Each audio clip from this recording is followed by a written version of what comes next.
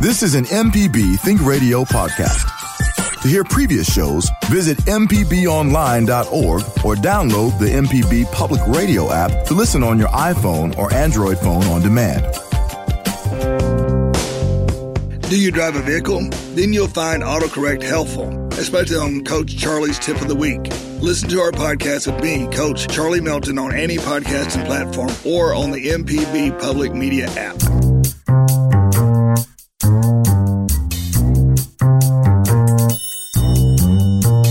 From MPB Think Radio, this is Deep South Dining, the show all about the culture of Southern flavor and the folks that love to stir the pot. Good morning, Malcolm White with Carol Palmer. We will be your host this morning. We'll share what's been going on in our world and hopefully hear from you. And then Robert St. John will join us in the second part of the show. He'll talk about his charity Extra Table, about what restaurants are opening, closing, what's going on in his world. He's got a New Orleans list we want to hear about. Good morning and welcome to Deep South Dining. It is Monday morning right here on MPB Think Radio. Carol, how are you? Good morning. It's been a minute. Malcolm. Where have you been? I am just fine and missed you so much last week, but just smiling knowing that you were down in the Crescent City. Yep. Went down with my brother Brad, and we had a big time. And, yeah. So I was away last week, and we want to shout out to Chef Enrica Williams for being on the show and co-hosting with you. And I know y'all had a big show. And today, Java, our producer, is away, and so the cookie maestro, Kevin Farrell, is sitting in for Java, and he makes cookies every Monday morning here at MPB. And how many Monday mornings has that been now, Kevin? Let's see. Kevin, you're on a roll. Cookie. 104 weeks. Whoa. And today is the Las Vegas cookie. Yes, it is a chocolate chip. Cashew. And secret ingredient today, Carol, is? Potato chips. Is that right, and Kevin? And who would know that? Did you know that, Malcolm? Could you taste it? No. Okay, Kevin, why? I think it adds crunch, but the interesting thing, the recipe said, don't get the fancy chips, just get the old plain greasy ones, because those work the best. So I got the Kroger brands, and they add a little bit of crunch and some saltiness to it, I think, too. So well, I'm glad we made the cookie box this morning, Malcolm, because, if you don't get here early, everybody at they're gone. MPB and surrounding environments, they slip through the door. It's a swarm. It is. Yeah, every Monday morning. It's a swarm. But, we missed you last week. We had a great show with Ryan Mitchell, son of Ed Mitchell, and we talked about Ed Mitchell's barbecue, and we were like going, yeah, all the way off the air. There was so much to talk about, and it just dawned on me. I know you have the book. I do. It's a beautiful book. As much as we talked way about beyond the barbecue, book, I know it. That's what we didn't say. We never said that because we were talking about barbecue culture and his family history. And for anyone who thinks this is just a barbecue book, to me, the best thing are all the things between the pages, the barbecue. I mean, the garlic Brussels sprouts are fantastic. I'm going to make this sweet potato souffle this week. Of course you are. Because it's I'm fall. Thinking ahead. It is sweet potato I'm thinking time. ahead, even though we're still hot. I'm thinking ahead. But Ed Mitchell's barbecue book is way more than barbecue. Yeah, check it out. And so Brad and I, being in New Orleans, tried to eat our way across the Crescent City. We had some success. We had a meal at Mr. B's in the French Quarter, one of the Brennan family's operation. Just a classic. Yes, a classic. We decided we'd do at least one classic or two and then something new. So at Mr. B's, we had the seafood gumbo, and then we had crab cakes, and we had soft shell crabs, and we also had, what else did we have? I think that's it. But it was delicious and traditional, and we sat at the bar, and there was a lot of hotty-toddy going on there, but it was because it was the weekend of the Ole Miss Tulane game. Correct.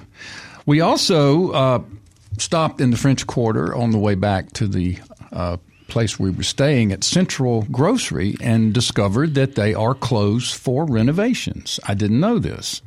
So for all of our listeners who are New Orleans bound, Central Grocery is closed, but here is the kicker. The muffalettas are available at Sydney's liquor store next door. So we zoomed right into Sydney's, got a whole muffaletta, and had that for lunch one day, and it was quite delightful. Malcolm, whenever I see a Central Grocery muffaletta, I do think about you, and we have to tell the story of you and Bruce Browning canoeing how many miles down the Pearl River? Well, we did the length of the Pearl in 40 days. In 40 days, right. And WLBT followed you. They would check in with the helicopter yes. to make sure you were still alive. Still alive, that's right. Okay, so tell the big story. Well, we had stopped all along the way to take breaks, and I forget where we were now. Not Columbia, but somewhere along the Pearl. And we spent the night, and as we were about to depart, the helicopter from LBT hovered overhead to shoot some shots of us, some B-roll of us going back out on the river, and dropped from the helicopter a giant package into the river, and we paddled over and opened it, and it was in a waterproof bag. Opened it up, and there were 2 whole muffalettas from Central Grocery, which we munched on for days and days and days as we paddled down the Pearl. Now, that was a sight for sore eyes. Yeah, that was fun. Y'all were hungry. Yeah, we were. Now, also when we were in New Orleans, we went to Cooter Brown's for pre-game burgers and po' boys and had some of their delicious raw oysters at Cooter Brown's. Very fine. And then we decided to try something new on our last night in town, and we went to Susan Spicer's newish restaurant, Rosedale. Heard about it, hadn't been there. Tell us. Well, it is, I guess you would call it mid-city New Orleans.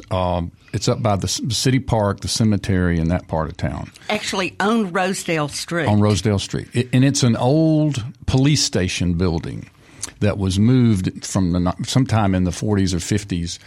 And it's been renovated, and it's this wonderful, welcoming sort of neighborhood restaurant with Susan Spicer's fare and some local stuff. And we really had a great meal. Robert St. John, who's coming on the show later today, had recommended that we eat the barbecued shrimp there. He says they're the best in the city today. So my brother Brad got the barbecued shrimp. I got the shrimp Creole. But we both opened our meals with a bowl of turtle soup. Love turtle soup. I don't know how many people we have that listen that are big turtle soup eaters, but Brad and I love it. But it was unusual. It was a bit sweet. And inside the bowl, I discovered 2 small balls and ate one, fished the other one out, and asked the waiter to come over and tell me what it was. And they were tiny spinach balls folded into your the turtle soup. What a nice touch. Yeah. Well, I'm a huge Susan Spicer fan and can't wait to try it. Well, I would give it 4 stars. If you're in New Orleans, you want to try something new, give Rosedale a try. Really good, really good. Okay, well, I snuck into New Orleans just a few days before you. I did the midweek thing. Okay.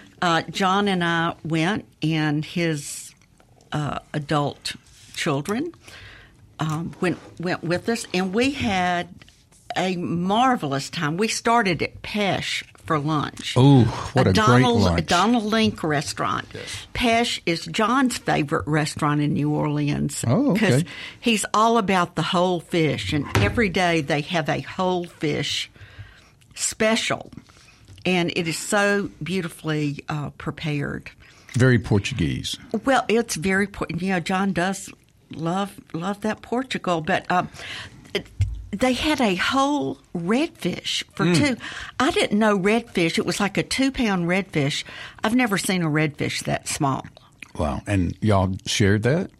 We did. The whole fish? We did. And it was. Did they debone it, or did you guys do it as you went They along? offered to, but we actually prefer. did that. Yes. So that was fun.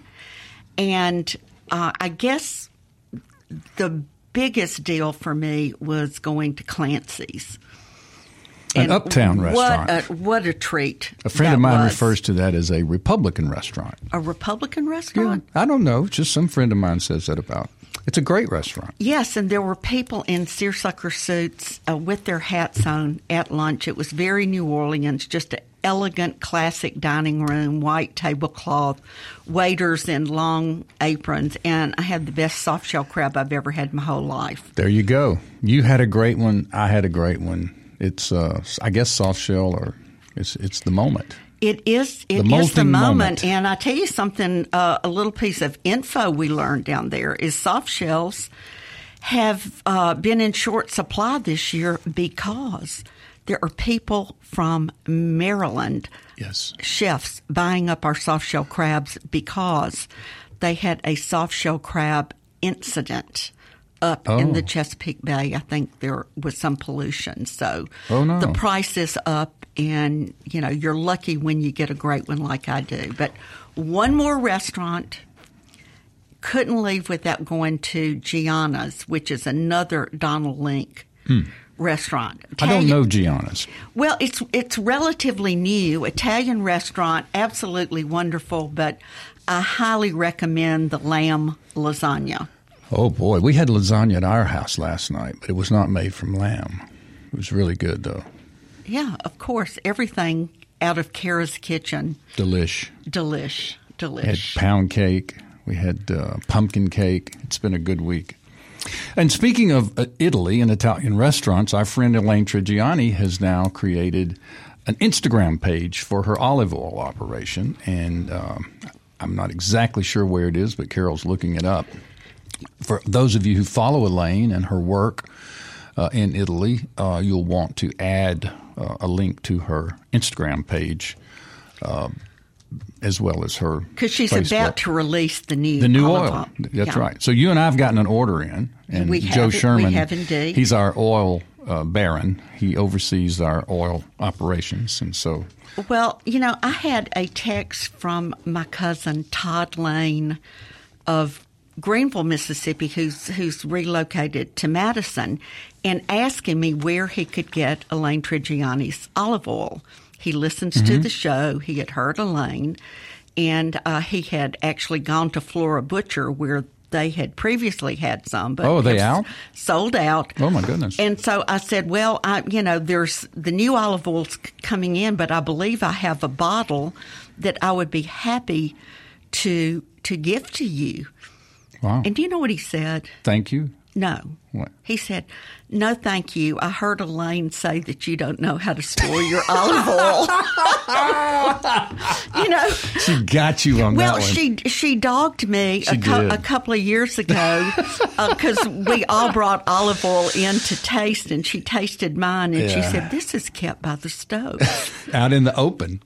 And Cousin Todd turned down this beautiful, unopened bottle of olive oil. Well, sometimes our mistakes follow us around. They do follow us around. For a long, long time. Well, openings and closings. The famous Beatty Street Grocery in Jackson has closed after 83 years. Makes me sad, sad, sad. The Hardin family, who have run that place for all of these 83 years, have finally given up the ghost, said enough is enough, family's not interested, we're ready to retire, and they're closing down the Beatty Street.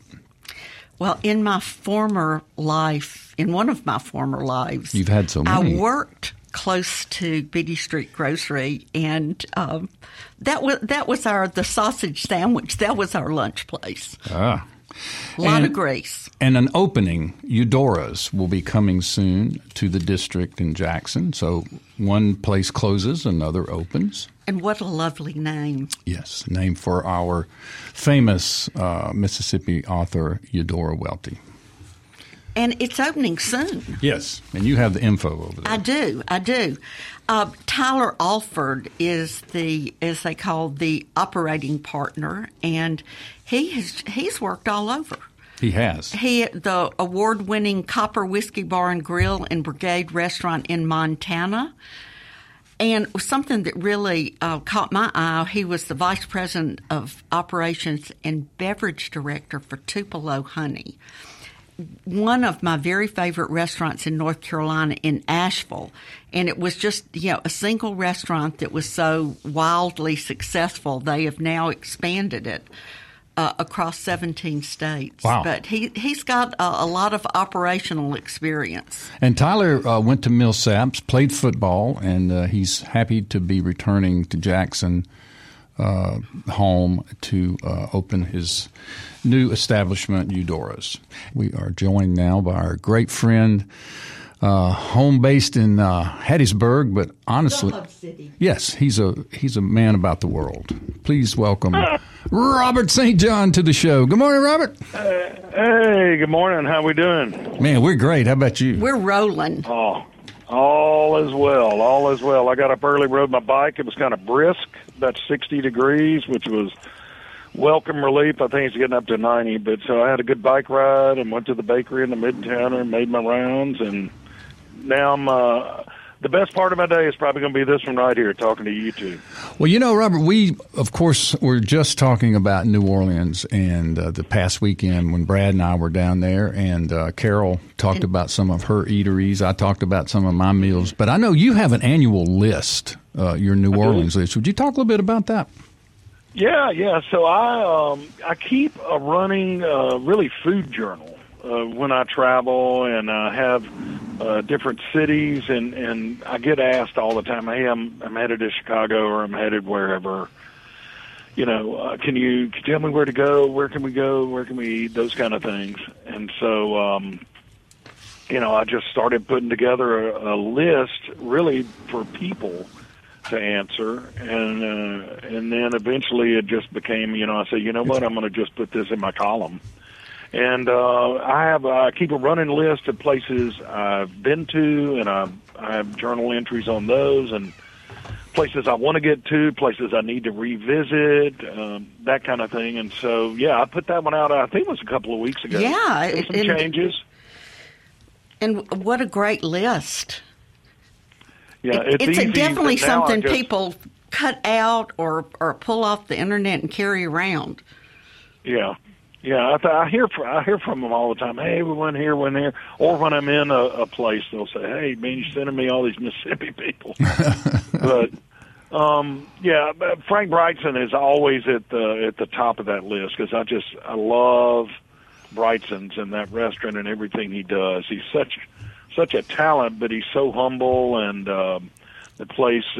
I think Malcolm, you and I maybe last week talked about Rosedale as well. Oh yeah.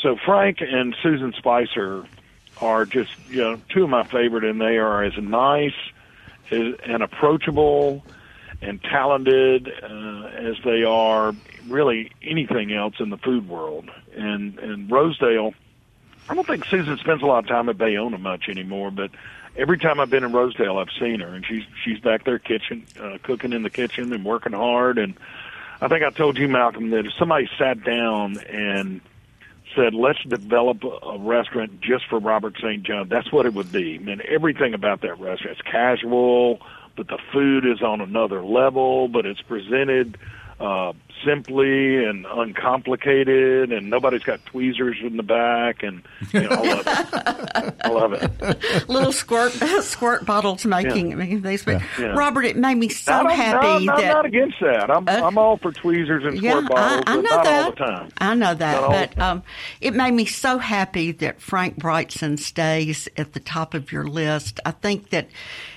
When people don't talk about Brigtsen's nearly enough, and what he does day in and day out is so fine and so consistent, just a wonderful experience for those who have not. His wife Marna runs the floor, and has ever since they opened. For those of your listeners who are not really familiar, Frank worked under Paul Prudhomme when Prudhomme was at Commanders. And then when Prudhomme went off to open Cape Halls, he took Frank with him as his number two and as his sous. And what people don't understand about Prudhomme, we do pop-up restaurants here, and people are doing pop-ups all the time.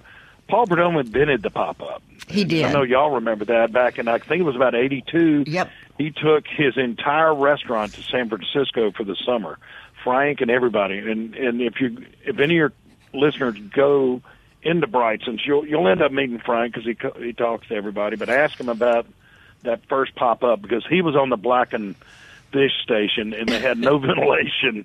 And so he was doing it with goggles on, basically. I mean, they had lines down the street. The next year they took it to New York, and it was just a phenomenon. I mean, nobody knew what blackened anything was before Paul Prudhomme and Frank. And, there were no limits on redfish until, Prudhomme started blackening redfish. And then, it decimated the redfish population. Pretty much. I mean, he's, in a good way, he introduced that to everybody, but then he came to Frank one day and said, you know what, it's time for you to open your own place, and he bankrolled him. And they opened that in 86, right there at the River Bend on Dante Street. And he's been there ever since. I can remember when I was working as a chef in my kitchen, I idolized that place and took a night off, and Jill and I went down. And at the end of the meal, just a great meal, I asked if I could go back to the kitchen. And, I'm not sure what I expected. Probably a whole, battery of cooks and equipment. And it was Frank. Mm-hmm. It was Frank and 4 burners and a prep cook / dishwasher. Mm. And he kept it that way really up until about 10 or 12 years ago. And now he added 2 more burners and maybe a fryer. And a prep cook and maybe a pastry person, but it's a small kitchen, and it's just a great place. So I love having dinner there. It always makes number one on my dinner spot. We've got a caller, Robert. So Joy from Soso, Mississippi is calling. How are you, Joy? Thanks for calling. I'm great. How are you? Doing great. Okay, I just want to acknowledge y'all. I'm so glad you mentioned a trip to New Orleans, and it was pleasant, because I was born and raised in New Orleans, and I love my city, and it's gotten a bad rep lately. Like, people are saying it's a bad city, but it's a big city. All big cities going to have crime. But I'm 87 years old. I lived there, and I never got robbed, and I never had any trouble. I actually owned a natural food restaurant, and I opened it up in 1977 in Metairie on Cleary Avenue, and it did wonderful. They had some bikers across the street, and they used to come and get a vegetarian sandwich every day. So, I mean, I just love New Orleans, and I hate to hear people say bad things about New Orleans. And I'm so glad y'all mentioned you went there, and it was a good trip. Well, you're not going to hear us say anything bad. And also, Malcolm, can you hear the New Orleans in her voice? Yes, I can. Joy, you can take the girl out of New Orleans. In that accent. No. Yeah, Joy. It's so many wonderful places to eat there. I mean, it's you could go there 100 times and eat at 100 different places. Indeed, you could. Joy, thank you so much for listening and for calling and sharing your feelings and thoughts about that. We all love New Orleans, and we go every chance we can, and we think it's a great city. A great city. I think most food critics would put it in the. So much. Yeah. Sorry. Go ahead, Robert. I think most food critics would put it in the top 2 or 3 food cities in the country. I mean, it's just undisputed. It's certainly in the top 3. For me, it's number 1. And not that I don't love New York and Chicago. I do. They're great restaurant cities. But, I grew up an hour and a half north of New Orleans and love. The thing about it is what a lot of people don't realize is there are twice as many restaurants in New Orleans today as there were pre-Katrina. Yeah. Now that is something. Yeah, that's an interesting statistic. What that did, it allowed a lot of people to kind of open up small joints like Red's Chinese and places like that. People came from Brooklyn, New York, and the guys at Paladar 511 from San Francisco, and they started opening just small little. If you know where to go, too many people and I'm not talking bad about any restaurants, but the locally owned independents, you kind of, if you can get out of the CBD and all the kind of themed, tourist kind of restaurants and just get to the real stuff around the city, on Magazine and in Mid-City and out at the lakefront, and I rarely eat in the Quarter. When I take out of town guests, if I want them to do one of the old school restaurants like Galatoire's, Antoine's, Arnaud's, or Brennan's, I usually go to Brennan's. And nothing against the others. It's just it's a really good feel to take a lot of my friends who come over from Europe. I take them there, and it really feels New Orleans in there. But I don't spend a lot of time eating in the Quarter, really. Right. My favorite steak place is in the Quarter, but Doris Metropolitan, which is a really good steak place. Well, you and I share the same favorite po' boy place, and that's Domalice's. And I think I started going there when I learned how to drive, so that was a long time ago. Those are great po' boys, and I mean Parkway's great too. Parkway's kind of the hot favorite, and I was looking up. Somebody sent me. I just added something to the list the other day. I'll have to look it up. Something on Magazine. Malcolm's probably been there, but I hope so. I don't know which one you're talking about. So, Robert, talk a little bit about you had a fundraiser a few days ago, for Extra Table. Tell us a little bit about that, and I hope it went really well. I will. It went great. And by the way, it's Mahoney's on Magazine. So yes, Mahoney's. Po' boy there, but it's on my list, my to-do list. Yeah. So Alan Benton, who is the primary and premier curer and smoker of bacon and country ham in the country, and John Kuykendall, who is the master gardener at Blackberry Farm, are both friends, and I see them when I'm up there. We use Alan's products a lot. We had both of them in town. I visited with them back in February when I was up in that area, and said, "Man, we ought to do a dinner together." We had done one with Alan about 10 years ago. We just wanted to get him back, and I've gotten to know John so well. John Kuykendall is an amazing guy, the master gardener there at Blackberry, but he collects seeds of heirloom vegetables. The first time I met him, I walked into the garden shed there, and he said, "Hey, where are you from?" And I said, "Well, I'm from Hattiesburg, Mississippi." And he kind of got up and went to the back and started thumbing through something, and he came out with a pink-eye whippoorwill pea from Walthall County from 1864. Wow. And he has 700 heirloom seeds that he's collected that end up in some of them are in this big genetic library. There's one here and there's one in Norway, actually. But he collects seeds and keeps all of these heirloom vegetables, going. I mean, we've lost a lot over the years, but due to people like John Kuykendall, we're keeping a lot of that alive, and he gave me some of those seeds. I hadn't planted yet; they're in the freezer. But I hope it's not like your squash. Your squash. Don't plant a lot. That's why I hadn't done it yet, because I have a brown thumb.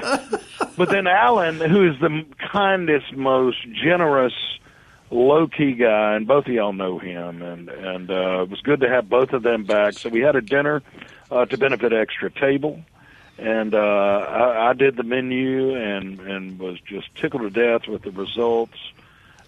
We originally were going to do it in July when we were going to be able to get a good bit out of the garden at Blackberry, and it got postponed and then got postponed again. So it was our third date. But we packed out both nights. We raised good money for Extra Table, and just had a great time with those two guys. We did a little Q&A and. They spoke about their passion for what they do and why they do it and why it's important, that we preserve, commercial bacon, and I eat it, but commercial bacon takes about a day to process and get out. And, when Alan's doing his bacon, it's about 2 or 3 month process. I mean, he does it the way our great-grandparents did it. It's the only way they could do it back then, We appreciate Robert making time and coming on the air and sharing what's going on in his world. And if you would, Robert, sort of update us on your Hattiesburg projects. You've opened the Loblolly Bakery, for example. I am, and before I do, if any of your, I failed to mention any listeners are interested in that list, they can just go to robertstjohn.com, and there's a little search bar. Type in like New Orleans 2023, and it'll come up, and you can have access to it. Yeah, that's Robert's New Orleans eatery list. Yeah. There you go. Yeah, we opened a bakery down there. It's something I've wanted to do for, 10 years. And so I've been bugging Martha Foose and Donald Bender, try to get them out of the Delta and down here to the Pine Belt, or she calls the Pine Belta. And of course she does. To open up a bakery. I am a bakery free. I'm a breakfast guy. Actually, my new cookbook coming out this fall is a breakfast cookbook. I never miss breakfast. And, we've got a breakfast joint down here called the Midtowner, but it's not a bakery. And Hattiesburg needed a real deal French-inspired bakery and a place that bakes artisan breads. And, so that's what we're doing now. And we opened at 3207 Hardy Street. It's all of our businesses are in Midtown Hattiesburg, which if you know Hattiesburg at all, it's Hardy Street between Highway 49 and Interstate 59. And, that's where Crest City Grill and Ed's Burger Joint, about all those. I grew up about 4 blocks behind there and currently live about 8 blocks behind there. Yes, I loved seeing the article about the Elam Arms dormitory. I kept wondering when I came to the Midtowner and saw this complex, I was going, where did this land come from? And then it came to me, it was the Elam Arms.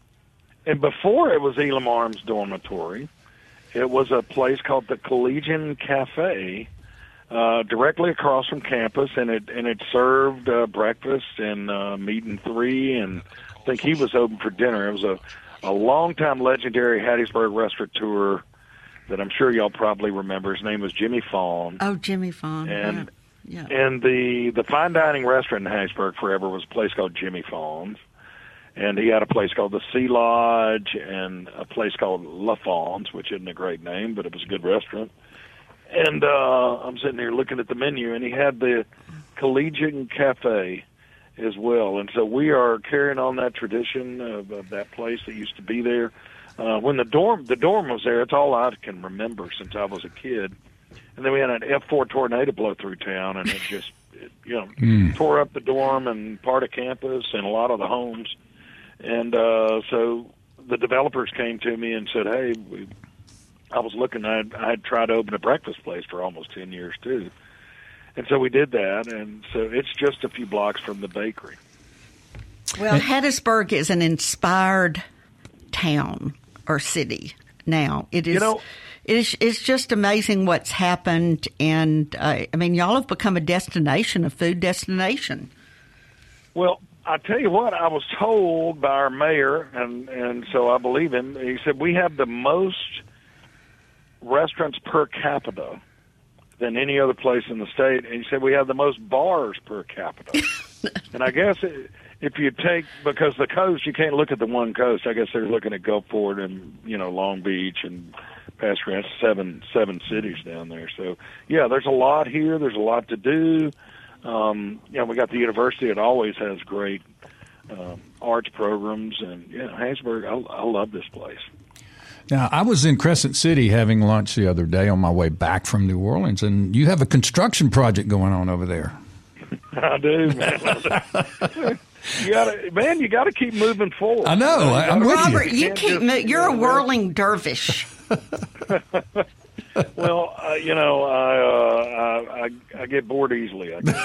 Now, when I closed Purple Pear was my first restaurant I ever opened in 1987. Fine dining, loved it. We were open 33 years, which is a good run. I closed it during COVID in 2020. Probably 8 years too long. I probably hung on about 8 years longer than I should have. The town moved west on me, and dining habits changed, but it was like a baby. Hell, it was older than my children. So we closed Purple Parrot, and I was working on a Tex-Mex restaurant at the time, and I was going to do it off-site. Hold on, I'm going to take a sip of water. I'm about to cough. Okay. We don't want you coughing on the air. You have to. I don't have a cough. You don't have a cough button. I don't. I worked in radio for 4 years. Yeah, I do. And you had a cough button back then. I loved being on the radio. Yeah, I did. But I was working on this Tex-Mex restaurant. It was going to be off-site, and it didn't make sense in that environment. I didn't even know if we were going to be around, much longer. So I did the Tex-Mex restaurant on-site, and what happened? I mean, the volume is such that. Years ago, we were a 7,500 square foot building. We were running Crest City Grill, Mahogany Bar, and Purple Parrot out of it very effectively and very efficiently. These days, we're a 15,000 square foot building. And I finally just came to the realization earlier this year, you know what? We can no longer do 2 restaurants out of this one kitchen effectively like we used to. And I felt like quality was suffering in Crescent City Grill. And I'm never going to let that happen because that's our flagship restaurant. So I packed up El Rayo back in July, put it in storage. I'm probably going to bring it up to Jackson and do a Tex-Mex concept in that metro area somewhere. I'm not sure where. But so in that space, we're expanding the Mahogany Bar and making it. We're putting in an oyster bar. There'll be a little more focus on cocktails, and we've got.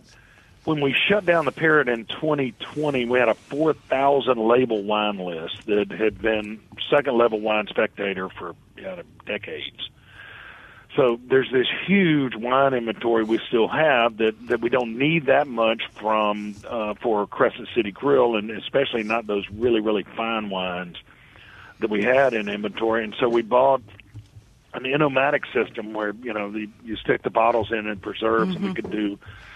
We got 8 of those, and we're going to do some really, really kick butt wines by the glass for really, really good prices because we've got the inventory in there. So it's going to be more cocktail wine, spritz kind of associated, and then the other side of the Mahogany Bar, the heritage side, we do a lot of beer and whiskey and craft beers and all of that kind of thing. So it's really, we'll have even a broader appeal. And then there's this patio I built for the Tex-Mex place that is beautiful. It's lush, and we kind of de-mixed it and are just putting in some comfortable seating and outdoor sofas and things like that. And so our brand is Crest City Grill Mahogany Bar, and that's just what we need to be. And I came to that decision. And I'm really excited about it. So I was set to open September 15th, and some of the equipment, we're still dealing with these shortages and shipping and that kind of thing. And the equipment's going to get here this week, but I'm about to go work overseas for 6. I leave September 29th to work in Italy through November 15th. And so I am pausing the opening of that. So there'll be 6 weeks. That entire 6 weeks, we're going to be training bartenders and cocktails and servers, which is a luxury to have 6 weeks like that. Like when we did Enzo, it was a 2-week turnaround, and it was a nightmare. Right. Once we got open, it took us 5 months to recover from that. This will be the opposite of that, where we can really take our time. And I probably still have PTSD from that Enzo opening, but I'm serious. But it's great. I mean, we're hitting on all cylinders now. I mean, anybody's listening that went to Enzo in the early days, it was craptastic pretty much. But we're hitting on all cylinders now. We got a great chef, Justin Ferguson, who I took to Italy with me in the spring, and he was so inspired. And we've got doing really, really, really good stuff up there now. But it was rough. I learned a huge. You would think after 41 years in the business, you know pretty much everything, but you don't. No, and you never know it all. I learned a big lesson there that you can take over somebody else's staff, but you're also going to take over their culture. Right. And the culture there was not good at all. And my thinking I think was sound. In that, the labor market in Jackson has always been hard, but post-COVID is brutal and almost impossible. And so I thought, well, there's already a staff in there. We'll just hire those. And so I shut down for 2 weeks, cleaned the place up, redecorated, paid everybody during those 2 weeks, and then we reopened, and it was just it didn't work. And so I learned a lesson there, but we got the right people in place after several months, and we're good to go. So here in and that's Enzo in Jackson bar, at Renaissance Shopping That's Center right. for those. That's right. I should have been clearer with that. But, so, Robert, tell us about your European work, your tours, and let's just assume that some listeners don't know about that. Won't you hip us to that? Yeah. So in 2011, I took my wife and 10-year-old son and 14-year-old daughter to Europe, and we landed in Sweden, bought a Volvo, and spent the next 6 months in 72 cities in 17 countries on 2 continents. And a book came out of that called An Italian Palate that I did with Wyatt Waters. And while Wyatt and I were on book tour, signing books at bookstores and gift shops, people would come up to me, people who had read my column that I do every week or seen my social media. Man, I wish you'd take me to that, restaurant you wrote about in Florence, or I'd love to see this, or, And at first you just think it's somebody making conversation with you while you're signing their book, but I kept hearing it, and finally I told Wyatt one day, I said, man, I think people want us to take them to Italy. You want to do it? And he said, sure. And so I figured I'd do it once. And I made a Facebook post, and it filled up in like an hour. And then there was a waiting list, and the waiting list got a waiting list. And so I took people to Tuscany, a few groups, and then those people said, hey, where are we going next? And then we did Rome, Amalfi, Naples, and we did Venice, So this thing, I figured it out the other day. I've been doing it 6 years now, and I had 2 years off during COVID, and it's been over 1,000 people in groups Fantastic. of 25. Wow. But it's crazy. I think that's after these. And so now, we're going to Sicily. I'm doing Sicily here on 1st of October, and then I've got 4 groups in Tuscany. In the spring, we'll go to Spain again for our 3rd time, and doing 3 more Tuscanys and England, Scotland. So the cool thing about like Spain, England, Scotland, those groups, I mean, there'll be a lady, it'll be her 8th trip with me, and most of the people, it'll be their 6th or 5th. So people just got to be doing something right there, but it's fun for me. I have to take a little time off, it's work. But if you got to work somewhere, it's not a bad place to work. So I'm typically gone 6 weeks in the fall and 6 weeks in the spring. Around COVID, Wyatt decided he didn't really want to do the overseas thing anymore, but I think he's maybe working on something on his own.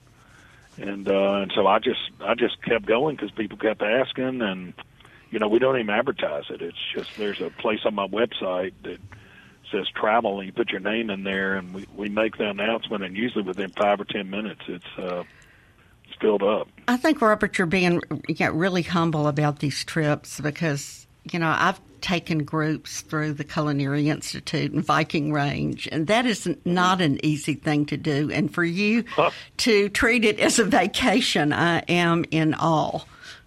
Well, I misspoke if I said it's a vacation because it is work. It's I know, it is work. hard work. It's herding people. Yeah. But it's fun. It's something that I just enjoy. There's something in me that's always been there since I was a little kid that I love turning people on to other things. I'd get a new 45, and I'd want, you got to hear this. You got to hear it. It's that. It's the kid in me that, I found this restaurant in this little town in Greve. You got to eat here. And so, you can only experience something for the first time once. Right. But if you're doing it with other people and you're turning them on to it, then you get to experience their first time, which is almost just as good. And so that's what I do. I love doing it. It's definitely work. I mean, and I think people think that. I'm saying, well, I'm headed to Italy for the next 6 weeks, and I got 5 groups of people I'm responsible for their, good time. But I take it seriously, and we have a blast, and we're doing something right because they keep going.